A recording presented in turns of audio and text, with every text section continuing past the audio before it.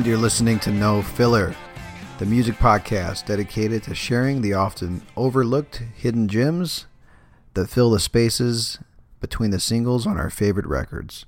My name is Travis. With me, as always, is my brother Quentin.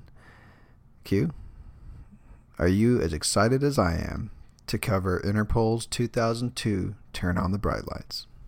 Dude, I'm so stoked, man. For many reasons. This band, dude, I don't know where to start. Well, this album in particular is something special, man. And this is, again, we're pulling from the early aughts, because that was the time, when we reached that age, when we started really getting into our music, getting into our own music, and listening to music on our own. Yeah, this was when we were discovering bands on our own. It wasn't just what was on the radio. We were kind of venturing out, and that was back when like mp3.com and Pure Volume, you remember that? Pure Volume band, websites like that were out there. Yeah. So 2002, we were 15, right? Right. Yeah. So let's just do a quick little, Interpol was one of those bands that came out in the early O's in New York, part of that post-punk revival, garage rock revival, whatever you want to call it. So you had bands like The Strokes, probably the most famous garage revival band, But you had, the Hives, the Vines, the White Stripes. You could even kind of throw them in there at the time. The Were they in New York? No, but they were lumped into that group. No, that's a good point though. Yeah, they, The Strokes and Interpol, I think, are famously kind of the two New York bands to come out of that revival. But there was just a ton of those bands, right? Yeah, I remember it, dude. I was way into most of them. The Hives, man. They had the whole outfits and stuff, like, and like the history behind that is like the original garage rock sound comes out of the 60s, and basically we can get more into this when we talk about the Strokes, because I think they fall more into the garage rock sound than Interpol does. But basically the Beatles happened, and then basically they influenced a ton of young people to pick up instruments and make bands, and hence they went into their garages with their friends and made music, and some of them recorded records, but most of them just, it began and ended in the garage, But that's the idea, right? Like lo-fi, like, more about DIY kind of. Yeah, sound. DIY, exactly. Yeah. So anyway, that sort of vibe and that sort of like simple songs, that idea came back in the 2000s. The garage band to me has always been the idea that anyone can pick up an instrument, get some friends together, and make music. Yeah, exactly. So anyway, Interpol is tied in with that group of bands. I think Interpol has a sound that no other band from that era really had. They've got this. I feel like I feel like about them as well. They have a what now? Aura. Yeah. Am I saying that correctly? Sure. Yeah. But I mean, I think bands like Block Party sort of like touched on that same kind of vibe. Oh man! Every time someone brings up Block Party, or I hear a Block Party song, specifically from what is it called? Silent Alarm, I think. That so. One album of theirs. Yeah, I think probably so. around the same time. Man, it's like I'm just reminded of just how amazing they were, like, and how they just exploded on the scene. Yeah, Silent Alarm. Such a good album. Yeah, dude. Yeah. But yeah, there's something unique about Interpol. And I think really it has to do mainly with Paul Banks, his voice, and I mean I don't want to single out individual members of the band because all of them make it what it is. But the bass player Carlos D, his bass lines are ridiculous. And the drummer, dude, and I gotta say, the drummer, Sam Fogarino, unreal drummer. Easily one of my favorite drummers, dude. He's up there with Jimmy, easily, because he keeps it simple and he just drives the song in so many instances. But sometimes it's not so simple, dude. He's got these really great fills that he'll throw in there. But anyway, we're getting ahead of ourselves as we usually do. So let's Yes. dive into our weekly segment, What You Heard. I'll go first because I think your band kind of ties into... You're going to tie them into Interpol a little bit. I almost said Spoon because we've been talking about Spoon so much. Almost. You did say Spoon, Brother Bear. Okay, so... Yeah. So I recently... I don't remember how I found it, but it was probably just recommended to me on like the homepage of Spotify. But it was a... there's this curated Spotify playlist called Lava Lamp. Here is the description of that playlist. Music to contemplate the ebb and flow of universal physics, reduced to a bottle of friendly colored magma. I like that. So it's basically a collection of, like, it kind of goes from, the reason they say ebb and flow, I guess, is because it's kind of a collection of, like, down-tempo songs, but also thrown in with some, like, more ambient electronic stuff. It's a really well-done playlist. But this band, Club 8, and basically these guys, this is a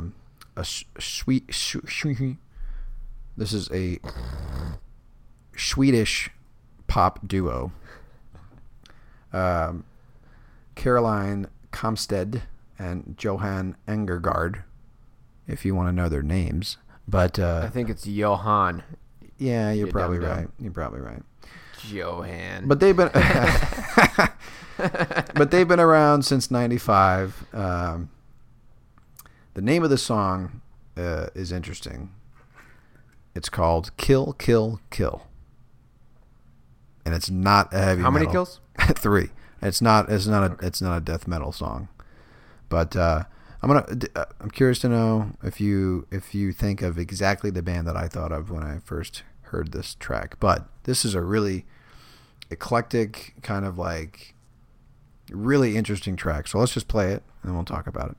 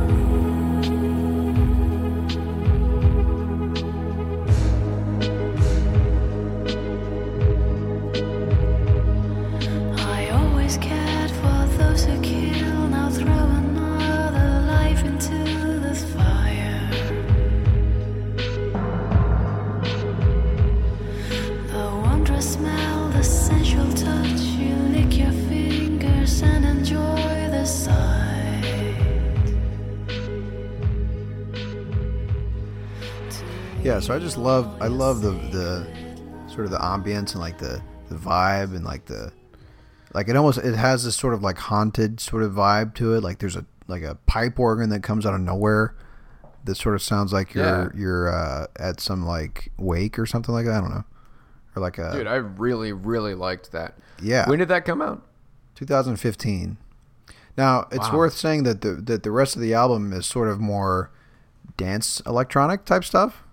Like club dance type stuff, but I mean, those are her. She sings like that throughout the song. There's a lot more energy and more sort of dance beats on the rest of them. But so that song reminded me of Arms and Sleepers mixed with like Massive Attack. And, those other bands. Yeah, I can see around that time. Yeah, I can see Massive Attack. But I was mainly because of her vocals. Yeah, her vocals reminded me of the Starseeds. Do you remember them? Oh yeah, I was thinking that too, dude. But I wasn't gonna. Sure you were, dude. Who the fuck knows about the Starseeds? Yeah, the Parallel Life. That was a great album. Anyway, so yeah, worth checking out. It's called The album is called Above the City. The group is called Club 8. And that song was called Kill, Kill, Kill. Pretty easy to remember. All right, so Q, what have you been listening to lately this week, my friend? Well, as what usually happens, when I get into a band from a certain era in preparation for an upcoming episode, I'll start listening to bands from around that time, just because it gets me in that mind frame, you know. And I got back into this band called The Stills, and I know you're very familiar with them. Yes, I am. The Stills were a band that I feel like I came across. I may have mentioned this in a previous episode, but me and our buddy Mitch from our grade school days, I was in basically a blow-off class with him in high school. It was like an AutoCAD drawing class or something, and the teacher just let us do whatever the fuck we wanted, basically, until the fucking bell rang. And we were getting into a lot of music together in that class, and I want to say I watched a music video from the Stills that just popped up on probably Pure Volume or something like that. From this album called Logic Will Break Your Heart, which came out in October of 2003. And then I listened to this album heavily in high school. It was probably in around 2003 or 2004. They're a band from Montreal. And this particular song that I want to play from this album is called Of Montreal. So I guess it's a song about their hometown. And there's just something about it. And, you know, I was listening back to it this week, and I realized that there's a lot of similarities in the guitar stylings between the Stills and Interpol. And I want to see if you pick up on it, Trav. So this is track 5 from the Stills album Logic Will Break Your Heart. It's called Of Montreal.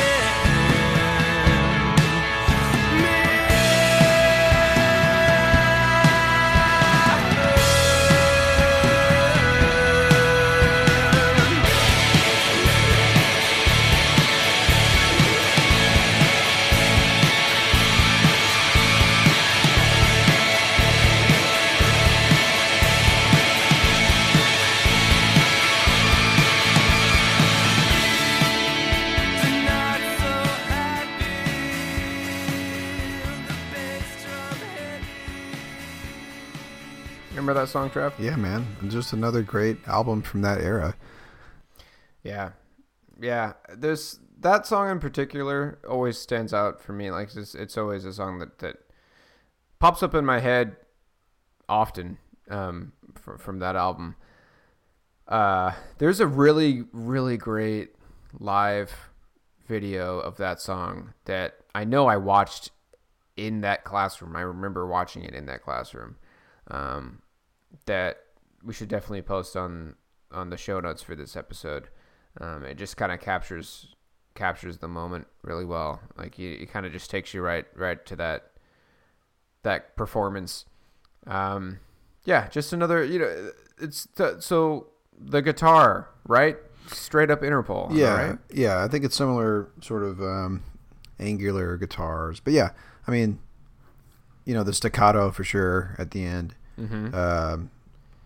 Yeah, there's several songs on that album that have sort of the Interpol guitar vibes. But yeah, I would say that the guitar player for the Stills, I just looked it up. His name is Tim. Well, he's the singer too. He was singer and lead guitarist, Tim Fletcher. I would say that his guitar playing and Daniel Kessler from Interpol, their guitar playing was a huge influence on my guitar playing. And that's the band that I was in for 3 to 4 months of Grass Fight. We tried to write songs like Interpol. Dude, yeah, you guys were really, really gunning for that sound. But yeah, and dude, we saw them open for Kings of Leon. Remember? Yeah, I know, dude. That was interesting. What's funny is like when you read articles about the post-punk revival of the early 2000s, you're right. You'll get the Strokes, Interpol, the Libertines, White Stripes, like all those bands that you associate, and then Kings of Leon, oddly enough, get associated with the post-punk revival because they were doing sort of like a southern rock revival, you know what I mean? But they get lumped in to this movement for some reason, even though they weren't from New York or anything like that. But if you want to hear more about Kings of Leon, you can listen to our third episode? No, dude, third. Our third episode, where we talk about youth and young manhood. Anyway, let's get into Interpol. So, as we've mentioned, these guys formed in New York. They actually met. Paul Banks met Daniel Kessler, the guitar player, in New York at New York University, in a philosophy class. And actually, I'm sorry, Kessler met Dingler. So let's give the roster here before we start saying names. So Paul Banks is lead. What's in that coffee, brother? Oh, nah, dude. Paul, what?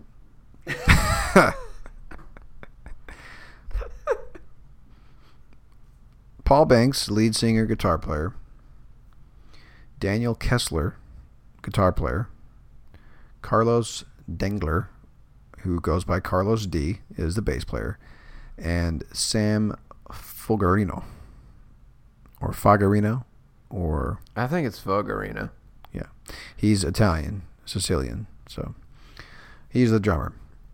So there was a different drummer before Sam joined, but I don't think he didn't last very long.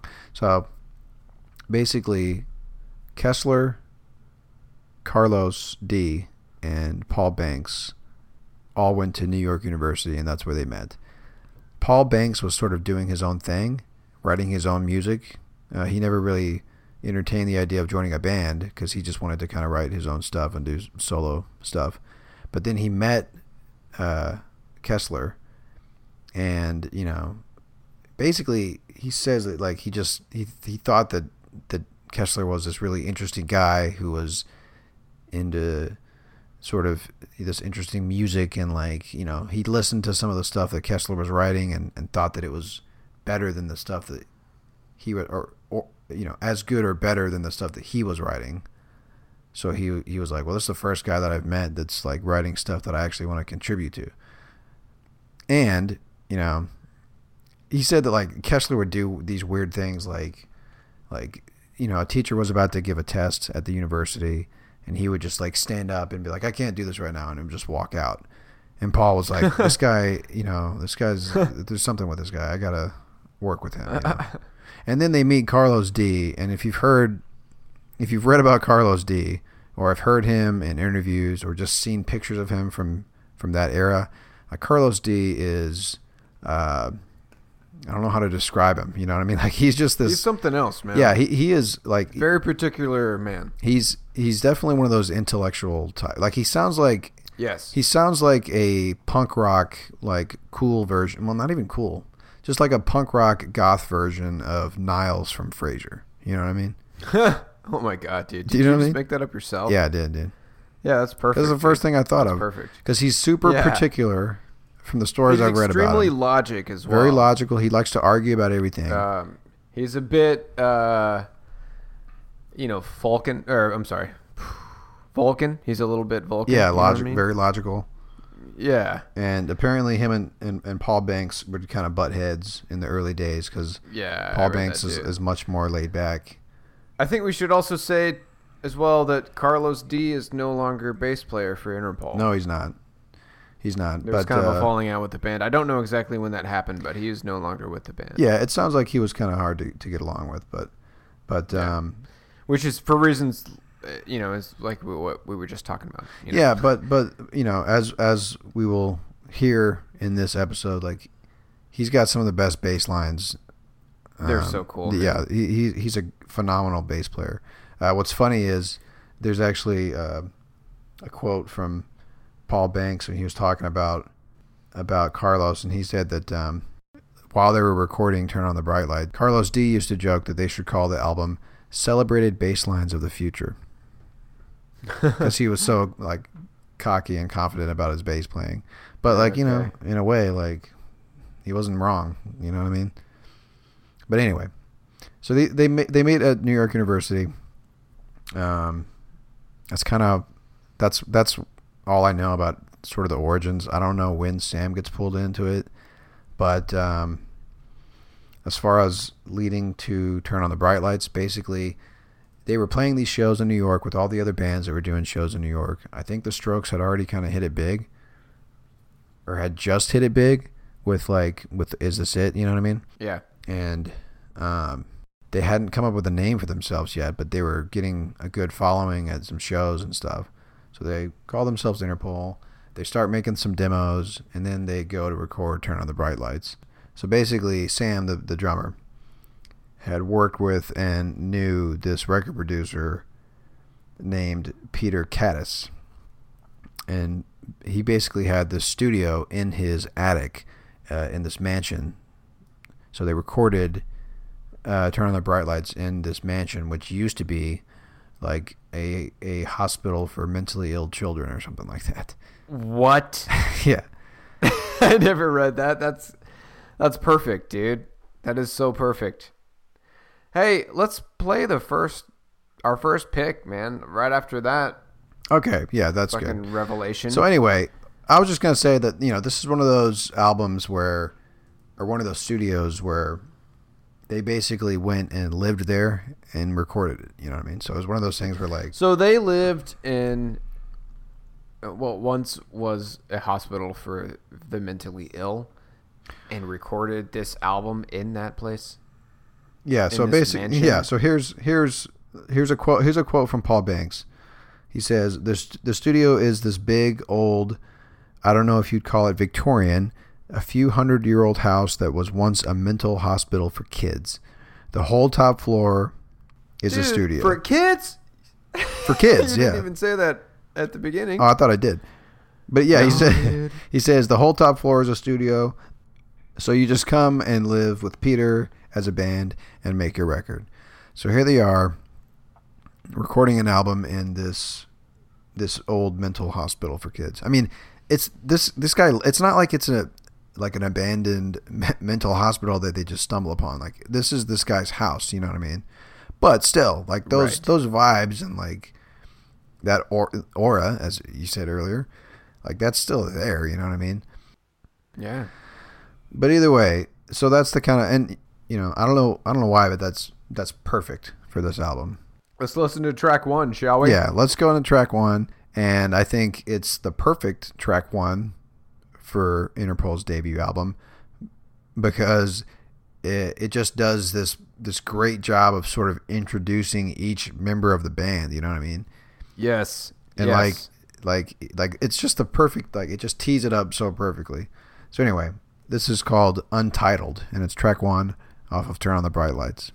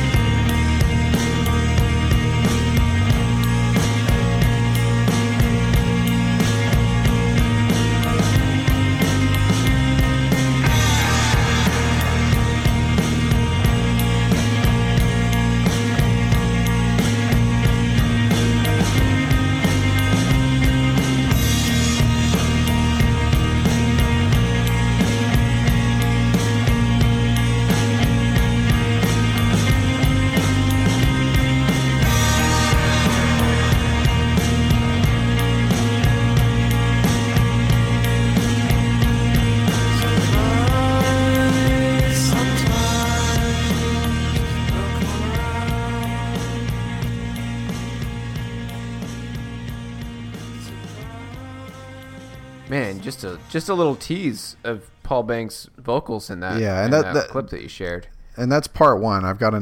We've got the next part of that. I think we're hearing the whole song actually, because it's not a very. So the next clip pretty much plays out the rest of the song. But cool. Yeah, what a great. I mean, there's just something like the sort of the. Where do you start? Yeah, just sort of the extended intro. Like it's a long intro before Paul starts singing. It starts with just the guitar, which is like, the guitars are such a staple of Interpol. And then both Sam and Carlos come in at the same time with those drums. Yeah. And let me just say something about Sam, dude, right from the outset. Like his drummer. Sam's the drummer. His hi-hat and cymbal stuff is fucking great. Yeah. And that's the first thing you hear on this album is his cymbals, you know what I mean? No, and you're right, and it shows up again throughout the record, like what he does with the hi-hat. And if you don't pay attention to drums, if you're not a drummer, there is an art to, I don't know, finessing the hi-hat, like accent notes that you can pull off just with the hi-hat. And if you don't know what the hi-hat is, do you think people know what the hi-hat is, dude? Should I explain? Yeah, dude. If you're listening to this podcast, you should know what a hi-hat is. You should. Yeah. He just plays the shit out of his hi-hats, man. And it's something that I've been playing drums for a long time, and I'm just now getting around to actually focusing on what you can do with just the hi-hat and the way that you play it, with the way that you step on it, that you step on the pedal for the hi-hat. And you can do very intricate, delicate, subtle changes with the hi-hat just in the way that you play with. I mean, I don't know if you want to leave all this in, dude, because, who gives a shit, right? But yeah, like every time I play this record, this song comes on, and every time I'm just like anticipating Sam, leading us into the song with the hi-hat. And it's like, I know when it's coming, but every time it comes in, it's just exciting, and it just gets me pumped for the rest of the record, dude. Yeah. And then not to mention the guitar, he does that initial, you hear the guitar, the main guitar riff, but then you hear either Paul or Daniel come in with like this guitar chord that he kind of plays and just lets it kind of Uh, it's not. He doesn't sustain it, but then the second time he hits it, he holds it and like slides down with a lot of reverb on it and stuff. I love that. I want to listen to that and focus in on that part again, dude. All right, because let's I want people to know what we're talking about. Because honestly, it is my favorite part of this song introduction. The song. Yeah. Well, yes. it's he does that a lot throughout the album. So yeah, but yeah, let's play that again real quick.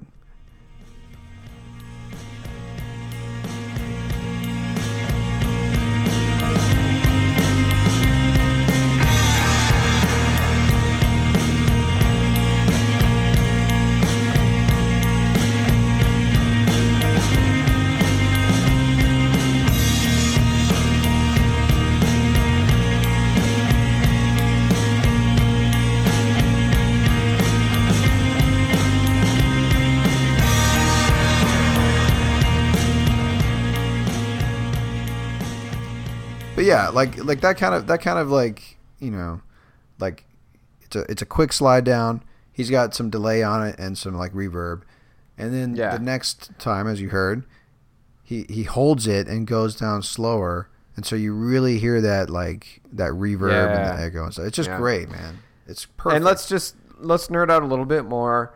The way that Sam and Carlos play along with each other, dude. They're one of the best. It's a rhythm section, right? Bass and drums is a rhythm. They're one of the best rhythm sections in a long time. I mean, I can just feel it. Like if you pay attention to the bass line and the bass drum, and what Sam is doing with his right foot on that bass pedal, it's just he's just playing along with what Carlos is doing. As he's plucking those bass strings, but it's just it's just so good, dude. And let's go ahead and just dive into the next clip, shall we? Let's get a little bit more into this song. Yeah, let's do it.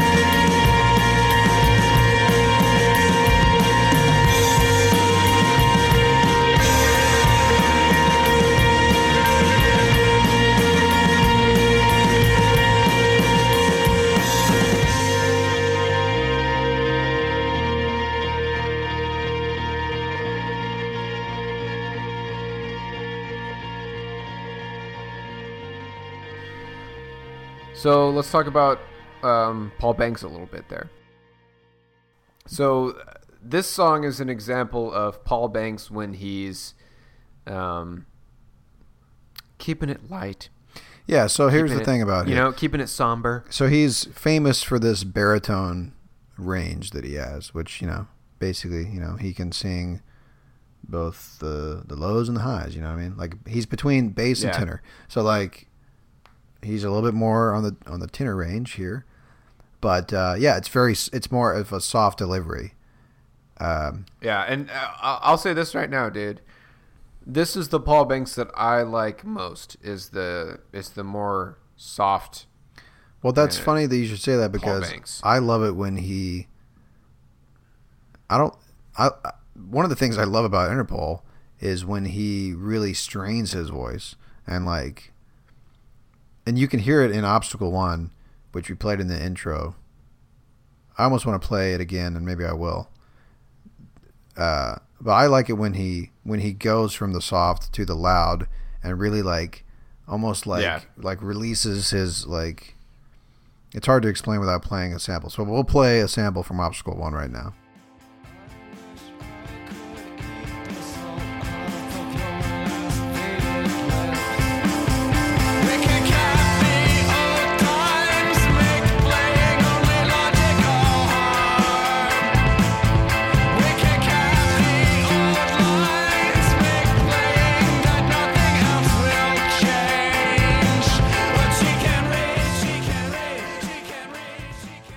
But yeah, you heard it right there, and right as the verse started up, everything kind of came in. But yeah, they start the album off with his more soft vocals, right? And that's what's so great about Untitled, which is the first track leading into Obstacle 1, which is what we just played. Like, Untitled is a very more kind of soft song, and then Obstacle 1 just like smacks you, you know what I mean? Yeah. So anyway, yeah, it's good. It's good. And let's say this too, dude, because I've talked about Interpol with enough people to know that this is another one of those you either love them or you hate them bands. Yeah. In most cases, it's either you love or you hate this band because of how Paul Banks sings.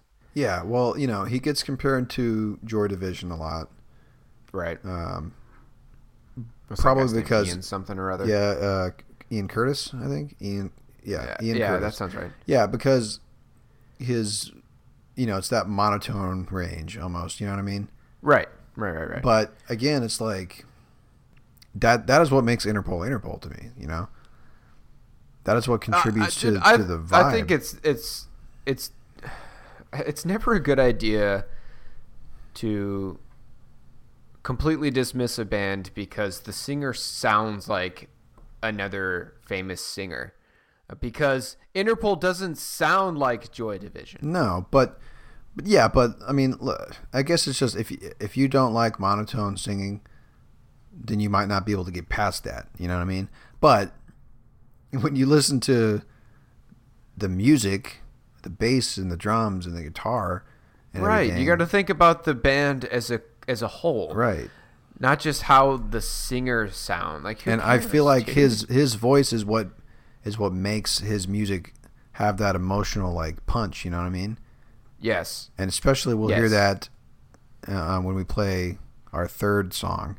But let's go on to our second pick, which is Obstacle 2, and it's a good song to play after hearing Untitled because it kind of shows the other side of Interpol.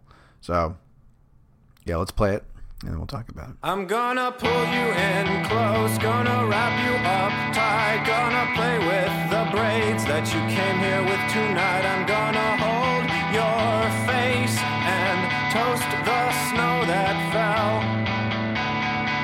because friends don't waste wine when there's words to sell.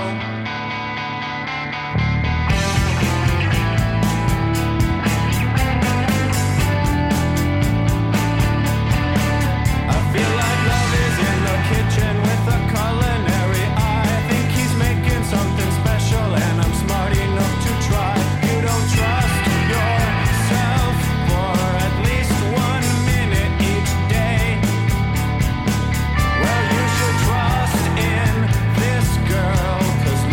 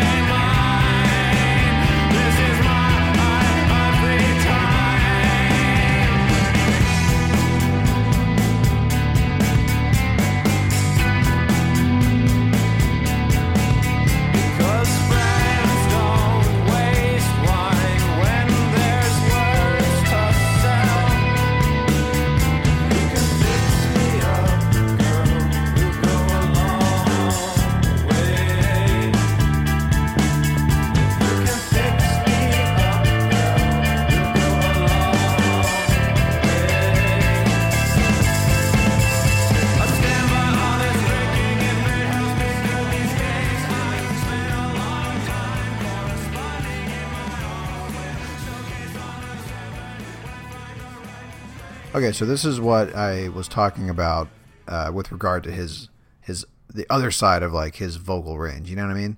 And not even range, like there's these moments where he just sort of sings almost like off key, and like it's almost like it's imperfections. Yeah, and it's almost like he's straining, or like he's that's just dude, it really contributes to the song. You know what I mean? Yeah. One thing I heard, I don't remember who said it. It was an interview that I was listening to.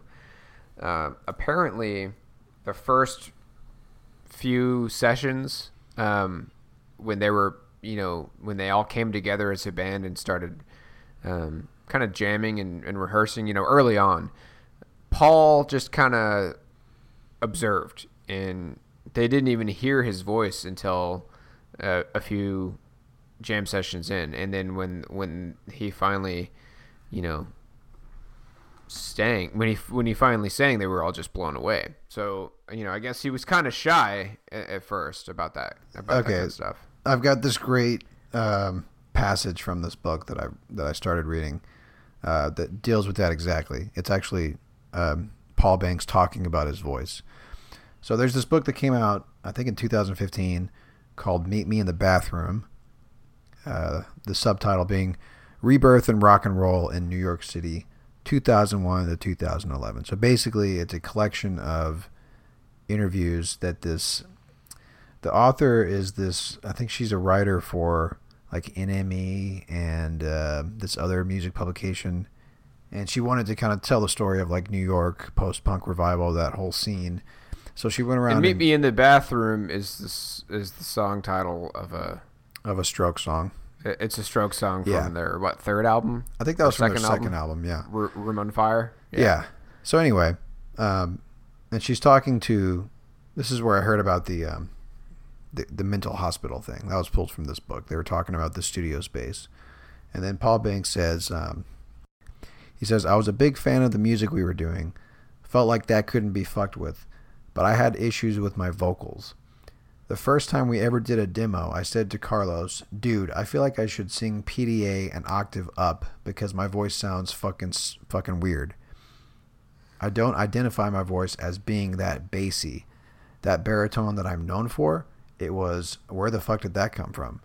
I was not a fucking singer at all when the band started. I wanted to emulate how we sounded in the rehearsal spaces, but when you get into a good studio and it's like a fucking spit guard and a $5,000 microphone, it's pristinely clear. So when we did that record, I was just drunk a lot. I was on scotch because it was wintertime. If it was a summer, it would have been vodka." And then Sam goes on, he was just insecure about his voice. Nobody else felt that way. Wow, dude. I love that. I just love that was the case. That such a unique voice that brings so much to this record came from someone who didn't even consider himself a singer. And what's interesting is like you listen to the stuff that they're putting out over the past few years, and his voice has I don't want to say matured, but I mean it's definitely like his singing voice has gotten better. But again, like I hesitate to say that because I liked the imperfections of his voice on Turn on the Bright Lights, and I like the fact that he was kind of shy about it because you definitely especially in the early live performances that they do on the late night shows, like you could tell he was still kind of working it out. You know what I mean? Yeah. But and that goes back to what I was saying. For people that don't like Interpol, it always comes down to Paul Banks' voice. Always. They just can't get past it. Yeah. Let's play our last pick. Okay, so here's the thing about this song, dude. There's something that happens in this song, dude, that just... Yeah. Okay, so we played Untitled, which was the more slow, melodic, soft singing voice, Paul Banks, Interpol song. Then we played Obstacle 2, which is kind of that's more the Interpol sound that's kind of throughout the album. The more like, punchy kind of rock song. The New, which is the next song we're going to play, kind of combines both of those in one kick-ass fucking song, dude. And it's got this part we'll just let it play. But Yeah, there's a lot that happens in this yeah, one, there's a hell of a lot that happens in this song, and I've got 2 clips, but it's the entire song. So we'll play the first clip, and that stops right before the change in the song. So let's hear it.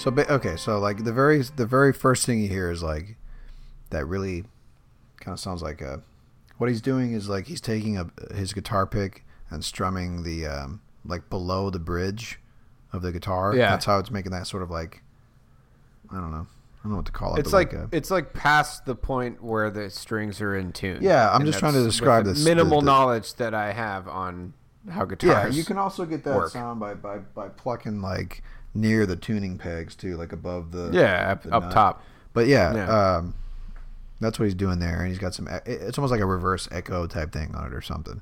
But anyway, very slow melodic like start, more on the somber side, and then it transitions into he starts. His voice picks up a little bit, and they've got this great little. I guess it's sort of the interlude of the song, But then, probably one of my favorite parts on the entire album happens next. And this is the kind of shit that you don't hear on a Strokes song or any of these other bands. Like, this is what made Interpol great. So let's play this next part.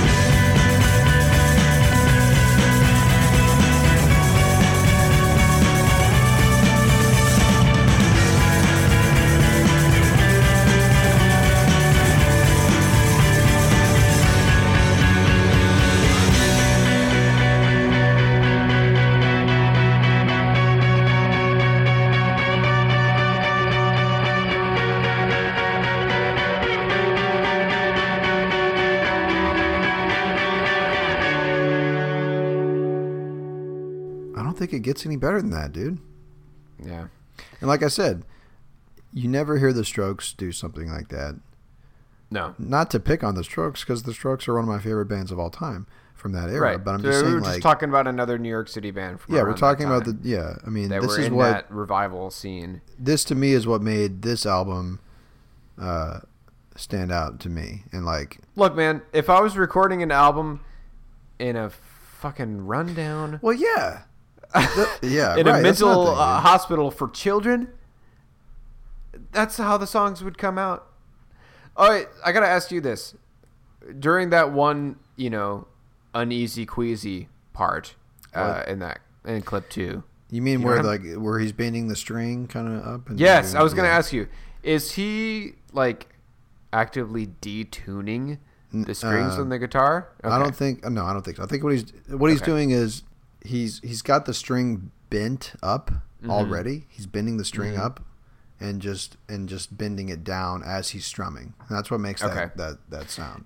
And I love one thing we didn't really get into, but I feel like we should talk just a little bit about the lyrics. In the majority of this album are there's a lot of like sexual tension in the lyrics. Well, I mean, there is. I guess. And this, yeah. And this, I mean, in that part in particular, the lyrics are, "You're looking all right tonight. I think we should go." What do you think he's talking about, dude? The thing about his lyrics, though, is like, yeah, he's got that. But then on Roland, he's talking about my best friends from Poland, and, oh, he has a beard. They caught him with his case in a public place. That is what we had feared. So, like, his lyrics are all over the place. They always have been. Especially, like, if you go... But there are a lot of lyrics that are specifically... that he's singing about, an attraction to a particular woman or something like that. Yeah, but again, like I said, like, like the very first line on Obstacle 1 is, "I wish I could eat the salt off your lost, faded lips." I mean, like, he's very, like, poetic with his words and, like... Yeah, the subway in New York City, the line, the subway is a porno. Yeah. What? Anyway. So that's just a little taste of Turn on the Bright Lights, dude. And hey, guess what we barely did? What? Scratch the surface. But I think that this, the 3 songs that we picked are a good sampling of the album. You know what I mean? I hope so, because that's what we're here for. And we were just picking from songs that weren't singles, dude. Because that's what No Filler's all about. Right. That's right, Q. That's what we say in the intro. That's right. Every week. So that's it. That's Interpol. That is their debut, Turn on the Bright Lights. It is still one of my favorite albums of all time. I feel like it because this is when, like we said, this is kind of when we were discovering music on our own for the first time. I hadn't, I didn't know about, Joy Division or, they get compared to some new wave stuff as well, like Echo and the Bunnymen. Not so much Echo and the Bunnymen's like hits that everybody knows, but like the early Echo and the Bunnymen stuff. Yes, which I think we're going to cover for our sidetrack. I want to really? dive into some Echo. Yeah, dude. But yeah, so, not having any of those bands in my rotation when I was 12 or whatever, 13, or I guess 15 when this, like, this was the first time I had heard music that sounded like this. You know what I mean? Right. And you know what? For me, it took a while for me to get into Interpol. I was fucking sold from the beginning, dude. Like, I think I stumbled upon these guys on mp3.com or something like that, and I was just hooked. I think Obstacle 1 was the first song I heard, and I was drawn to it immediately.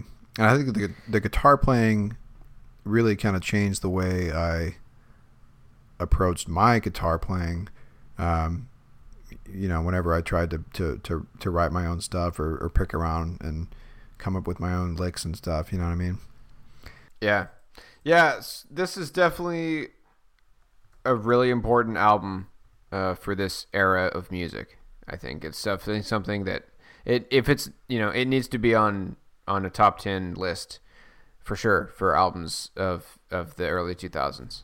I mean, not only is it on one of those lists, it's number one on Pitchfork's top 50 albums of that year. Number one. First off, I can't believe they have a list with 50 albums from 1 year. Yeah. So, yeah. Well, let's hear. Here are some of the other albums on that list, if you're curious. A Walk Down Memory Lane. Sea Change came out that year by Beck. What? That's number 42 according to Pitchfork on their top 50 for 2002. For 2002. Damn. The Eminem Show, number 38. Is that the one with Slim Shady? I think so. Yeah. Oh my god, dude. I don't fucking know. I mean, maybe. What else? I mean, I'm not recognizing any of this stuff. Oh, dude, the Walkman. Everyone Who Pretended to Like Me Is Gone. Ooh. That's the one with those kids smoking on the cover. Yeah. Smoking cigarettes. Hot Heat, dude. There's another band from that. Man, that's a good one, dude. That's another one of those albums that I forget about. Now here's where we get to make fun of Pitchfork again. Why on earth would they put Hot Heat above Sea Change? Right? You know what I'm saying? Dude, probably because they're looking at Sea Change as another album from Beck, who at that point had already had so many great albums. It was such a change from the rest of his music, you know. It was just like a C's worth of change. But here's their top 10, dude. Here's their top 10. Liars. I don't know who that is. Sonic Youth, Murray Street. Mm-hmm. Boards of Canada. Gio Gotti. Throwback. Am I right? Number 6. Spoon Kill the Moonlight. Ooh. Which is what we're covering next after next week's side track. What? Actually, I almost forgot to mention this in one of the interviews that I saw with the boys from Interpol.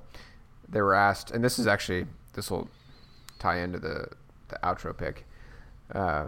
This is a question that was asked on this interview. There's, what music were you guys listening to?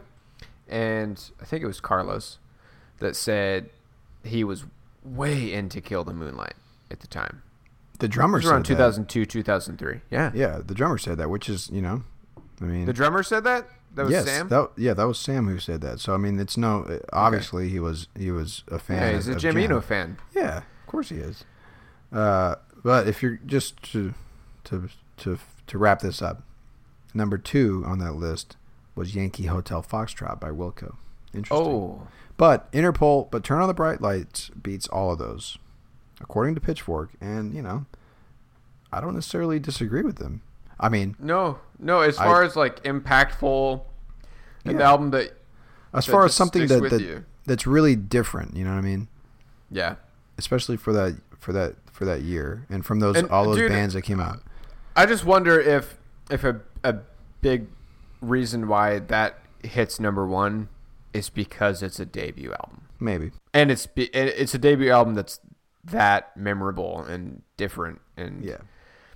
And, kind of like we said about Girls Can Tell, the thing about Turn on the Bright Lights, it's just one of those albums that just has this mood. You push play and straight from the beginning, it just gets you in this headspace, and, it's just got this vibe. Yeah, and now all the way through. Knowing that that they recorded that in a what used to be a kids a mental hospital Insane for kids, asylum, whatever you want to call it. Yeah, yeah, right, Dude, exactly. Ugh. I mean, and like they said, like the entire second floor was the studio space. So like, just imagine they're playing that outro, like they're recording it, the new, it's just like you can feel it, dude. It gives you goosebumps, man. Yeah. All right, so that's it. Let's wrap it up. Yes. So check out our website, nofillerpodcast.com. You can listen to all the episodes going back to episode 1. You can find us on SoundCloud or any other podcast player. And that's it. Next week we'll have our sidetrack episode. Yes, and I'm gonna walk us out, dude. I'm gonna walk us out today for our outro. I'm gonna pick a song from the Warlocks, particularly from their album Rise and Fall, which came out in 2001. This was an album that apparently band members of Interpol listened to together. They were all into it at the time of the recording of Turn on the Bright Lights. So this was one of those bands where, you know, if someone said, hey, have you heard of the Warlocks? I'd say, yes. But I couldn't tell you one song of theirs. I couldn't pick them out from a group of bands. But I've always heard of the name the Warlocks. Never got into them. They are a psychedelic rock band from the late 90s. They've been around since 98. And I, just gave a listen to this album after hearing that quote from the interview that the boys in Interpol were into them. And one song in particular I really liked from this record. It's called Song for Nico. And Nico Case? My guess is Nico as in the from one Velvet the one Underground. that sang it. Yeah, the one that sang with the Velvet Underground. Yeah. In that one record with the banana on it that everyone knows. Yeah. The Andy Warhol record. Right. Yeah. And I don't have much else to say about him. It's just a great song, and it's a good song to close this one out with. So that's going to do it for us today. Be sure to check back with us. We're going to have our sidetrack episode up next week. I think we're going to cover Echo and the Bunnymen to kind of tie up any loose ends for this Interpol episode. So that's going to do it. My name is Quentin. My name is Travis. Bye.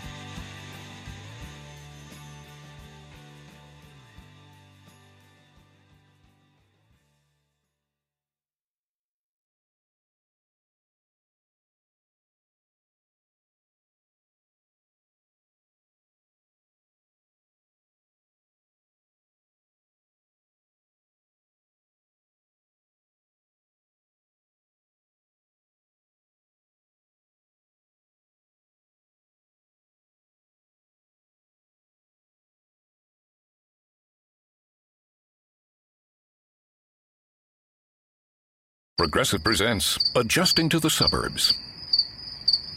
You used to associate crickets with silence. But since you bought a house in the suburbs, you know crickets hate silence. If any other creature realized rubbing its legs together made a piercing, high-pitched noise, they might think, maybe I won't do that. Constantly. All night long. Luckily, you can save with Progressive by bundling your home and auto. Now that's something to make noise about. Just not constantly. Progressive Casualty Insurance Company. Coverage provided and serviced by affiliates and third-party insurers. It's NFL draft season, and that means it's time to start thinking about fantasy football. FantasyPoints.com features industry-leading experts and prognosticators using proprietary hand-charted data to help you score more fantasy points. FantasyPoints.com is the place to go for whatever kind of fantasy football you play. Whether you play fantasy football, daily fantasy sports, or do a little bit of everything, Fantasy Points has the meticulously researched content to guide you to victory. And why wait for the fall? Fantasy Points also covers the new spring football league, the UFL. Join the guru, John Hansen, Scott Barrett, Joe Dolan, and other massive names in the fantasy football universe with an exclusive offer. Use code Pantheon for 15% off any Fantasy Points package, including the all-in package, with access to every article, tool, and data nugget that Fantasy Points has to offer. That's FantasyPoints.com and code Pantheon for 15% off at Fantasy Points. FantasyPoints.com, code Pantheon. Score more fantasy points.